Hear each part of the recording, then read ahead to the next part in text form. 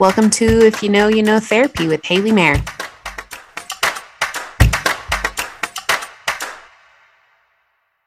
Today, we're going to talk about the social part of wellness, how that is an important part of being a well-rounded person, and just a person who's healthy and able to have all aspects of their life taken care of. When it comes to the social aspect of wellness, a big thing to look at it is not just people you know, but also just in general, it's the interaction of you with other people you may know, you don't know.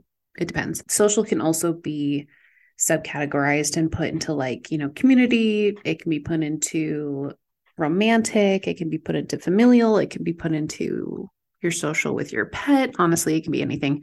And the reason why social is just so important is especially just the support system that's comes about from being in a relationship with other people, whether that be just, again, family, someone who you're just an acquaintance. It doesn't matter. Social is going to count for any of those things. And it's really important to monitor what those things are. One of the things, especially within social dimension of wellness, it talks a lot about it's good to make sure as you're younger to establish that habit of wanting to have that, because that dimension of wellness is very important and intricate. It's very important and needed when you are older, because that often is how a lot of regulation happens. It's often how a lot of resourcing happens and just support. So one of the biggest things you see it, especially within like couples who are really close, when one of them passes away, usually you kind of see the other not do as well, or sometimes also pass away very quickly after. And it's that idea of that social connection being so important. For those who have really good social connections, they tend to thrive a lot better. And so it just shows how important that aspect of our life is. Let's look at some different aspects of that and just look into what you can do for each of them. So if we're talking about community, let's start from really broad perspective. You as a human in your community. Social aspect of wellness would be, how are you involved in your community, right? This also kind of tightly interweaves within environment. What are you doing to help your environment? How are you implementing more social being part of your environment? So it's looking about community aspect. How do you, successfully interact with other people? How do you add to their experience? How do you, let them add to yours? Things like that. That looks like being involved in clubs. It looks like being involved in, when you're in school, your school community. When you're not in school, looking at, how do I involve myself in maybe community outreach events, whether it be like service opportunities, whether it be educational opportunities for myself. Like, how do I interact with those on a broader, bigger scale than just my immediate family and friends? A big part about that too is that you can find ready-made communities. You don't necessarily have to create your own. These are found, like I said, within clubs, within school educational systems, within religious groups, within political party, clubs or groups within that area. And I think you can even find it within like your neighborhood, right? Not everyone has a good rep with their HOA. I know that ours can sometimes, well, less the HOA and more the neighbors, can sometimes feel really stressful and kind of involved in a lot of different things with that. But how are you being available to those who are around you physically? And not that you need to be like Susie Sunshine to everyone, but the idea of like, how are you trying to just make points of contact with people? If we're looking from like an aspect of your social calendar, right? So we're talking about friends, people who are really close in that way. How are you interacting with them? Being aware of your social part of wellness and how you interact with your friends, I think is really important, because sometimes we like to belittle our own actions because we may have done something that actually was not very strengthening to the relationship, and say it was just a little, faux pas. It was just a little thing that was an issue. But really, when it comes to that social aspect of wellness, it's identifying that whatever I do has a consequence. And that can be good to enrich my life and other people, or it can have a negative consequence. And if it's not enriching someone else's life, and that doesn't mean you have to like placate them. It's more the idea of you're doing something to intentionally deter from someone's life, you're actually going to end up doing it to your own as well, whether or not that's your intention. Sometimes it's the idea of like, well, if I said that about so-and-so, my social wellness is going to be fine because honestly, I was just saying the truth. But really, when we're deterring from someone else, we can't help but end up deterring from our own, right? We end up becoming, in a really not growth mindset. And that is really, in the end, how we continue to progress forward in any of these aspects, right? We went over 6 of them. You can't progress forward if you're not in a growth mindset, which means going sometimes a little bit outside your comfort zone, sometimes outside of feeling like you can just, be okay with whatever it is you're doing. You're in the end, like recognizing and determining how you probably need to be able to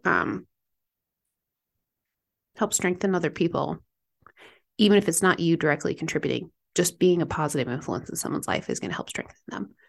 And so social aspect can be really important if we're not making contact with people too. Like even if so I'm an extroverted introvert, meaning I can definitely prevent. I wish I could prevent many things. I definitely can present extroverted, not a problem. But really, I am more of an introvert type of person. I really feel more charged by having moments to myself. Not exactly, always.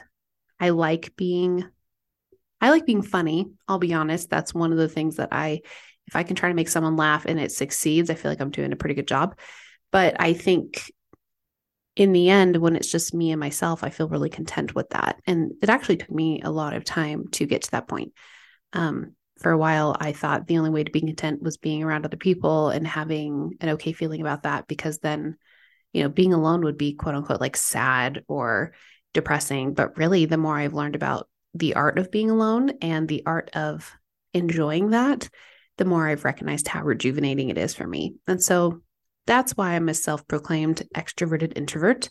So social for me, especially when we're talking about friends, it means having a core group of people who I trust, but it also means that I'm interacting with them, not even in a day-to-day, I'm going to their house, but in every couple days, every couple weeks, messaging, giving a call, sending a Facebook meme, like whatever it is. Usually Instagram people get bombarded by me if they're on my list, but they all enjoy them. But for me, that's social interaction, right? Getting that different kind of communication way. I do enjoy talking on the phone. I do enjoy like texts here and there. Often just I have a busy day. So in between sessions, I only have a minute or two. And so I can text someone quick and just be like, hey, yeah, totally, I agree. Or, hey, it would be great to, go get lunch. Love getting meals with people, having people over. I have a friend of mine who she's Claire. She's a therapist and she did an interview with us a couple sessions ago, a couple weeks ago. And she has a dog, I have a dog, and I'll have her over and we have dinner and we chill and we talk. And it's really great. And it's not really too, we're not trying to make it a very elaborate scenario. And so I think for me, that's how I fulfill my social wellness aspect. I'll notice if I am secluding myself more, I do notice a change. And it is something that I do try to remedy pretty quickly. And luckily I have a lot of people I trust and a lot of healthy people around me that I feel like I can do it. The other podcast, Taylor and Jen, they're the same, right? They're people I can depend on being social with and trusting and being able to be around. And they also know that I enjoy my private time, right? Like Taylor knows if I have like my office door closed and it's during a lunchtime, I'm probably just taking a minute to myself. Especially being in a job. And I'm not the only one who's in a job like that. Therapists aren't by any means the only ones, but there's definitely a lot of jobs out there where we are constantly around people. I think I really learned how to rejuvenate and be on my own as part of just being able to like be in people's personal lives for such an in-depth time each day. And so for me, I found that social could easily have gone out the window and been like, I'm already social and I have to be for this many hours a day, so I'm not going to do it. But I found for myself, that's me reaching out and doing what I need to for my job. But for myself, I have a different type of social that I need. And so I think looking at that aspect of life is big. Now going into like the romantic aspect of life, majority of people need that as well. And whether we like to admit it. And it's really about our attachment style of how we're going to present that social. But in a healthy, secure, I don't want to say other ones aren't healthy, but in a typical secure attachment, thought process behind it, when it comes to like an area of wellness with our romantic relationships, we're looking at someone who's going to have balance, right? Balance within an area of wellness when it comes to romantic relationships, we call that nurturing love. So a nurturing type of situation is not that you are taking care of the other person. You're not caretaking them, but what a healthy attachment part of wellness for relationships, that's a lot of words. Those look like being able to nurture with the other person. So I think of it more like, have you ever seen a money tree? Okay. The money tree, usually it's like braided. You can like go to Walmart, find a money tree. They're little money trees, or, go get bigger ones, but they're I don't think it's actually a tree. I think it's like a shrub, but I'm not a botanist. So there you go. But they are braided usually at the roots, and then they grow from there. And that should be more of a relationship rather than saying like, you complete me, you're my other half to the whole. So that also implies that you're not a whole person. So with a money tree, technically each of those are independent, organisms, independent parts that are able to thrive on their own. I've got a money tree that when I got it, it's like a 6 tendril braid kind of thing, but only 3 of them are living. And the other 3, it looks like they were added to the braid and then died before I got it. It was like on sale at a nursery. And of course, I like to get plants on sale and then see if I can keep them alive. And I've had it for a while, so I've kept it alive. And so the other 3 are living and thriving, but the 3 that aren't, they're just there, right? And the 3 that are thriving, honestly, because I'm not allowing any rot to get into them, I'm taking care of them, they can thrive independently, but they also do thrive and are a lot stronger when they are together, right? So the trunk of the trees are pretty small, but when they are interwoven with each other, they're a lot stronger. And so they take a lot more to push them over. So I have a dog, her tail is very strong and she is very happy a lot. And so she's wagging her tail often. And some of my other plants I've had, she'll like swipe them down. Like I have some snake plants, she'll hit them over and I have to replant them and redo things. This one, she can whack it a few times with her tail and it's still going to stay pretty strong. But if it was just one of the individual ones, she would have definitely, I think at this point, broken it in half with just her playing or something like that. But with our social aspect of wellness, especially with romantic, it doesn't mean that we all of a sudden become incompetent and unable to regulate for ourselves. The reason we have a social aspect of wellness and why it is important, and it's not saying, well, you shouldn't depend on other people. You should be able to use other people in your life to continue to strengthen you. Absolutely. And you in turn, allowing, yourself to be part of their strengthening process as well. So when it comes to social aspect of wellness, again, this is in a romantic relationship outside of one. It's a very intricate part of how you want to identify for yourself what it is that you need to do better, to thrive, right? We're back to the idea of thriving, not just surviving. And so I think a big thing about social aspect of wellness is being able to identify it, being able to notice what you are seeing within yourself as a need. If you're not someone who is a very extroverted person who wants to be out every single day and meeting new people, then probably it's not going to help you to plan that to add to your area of wellness.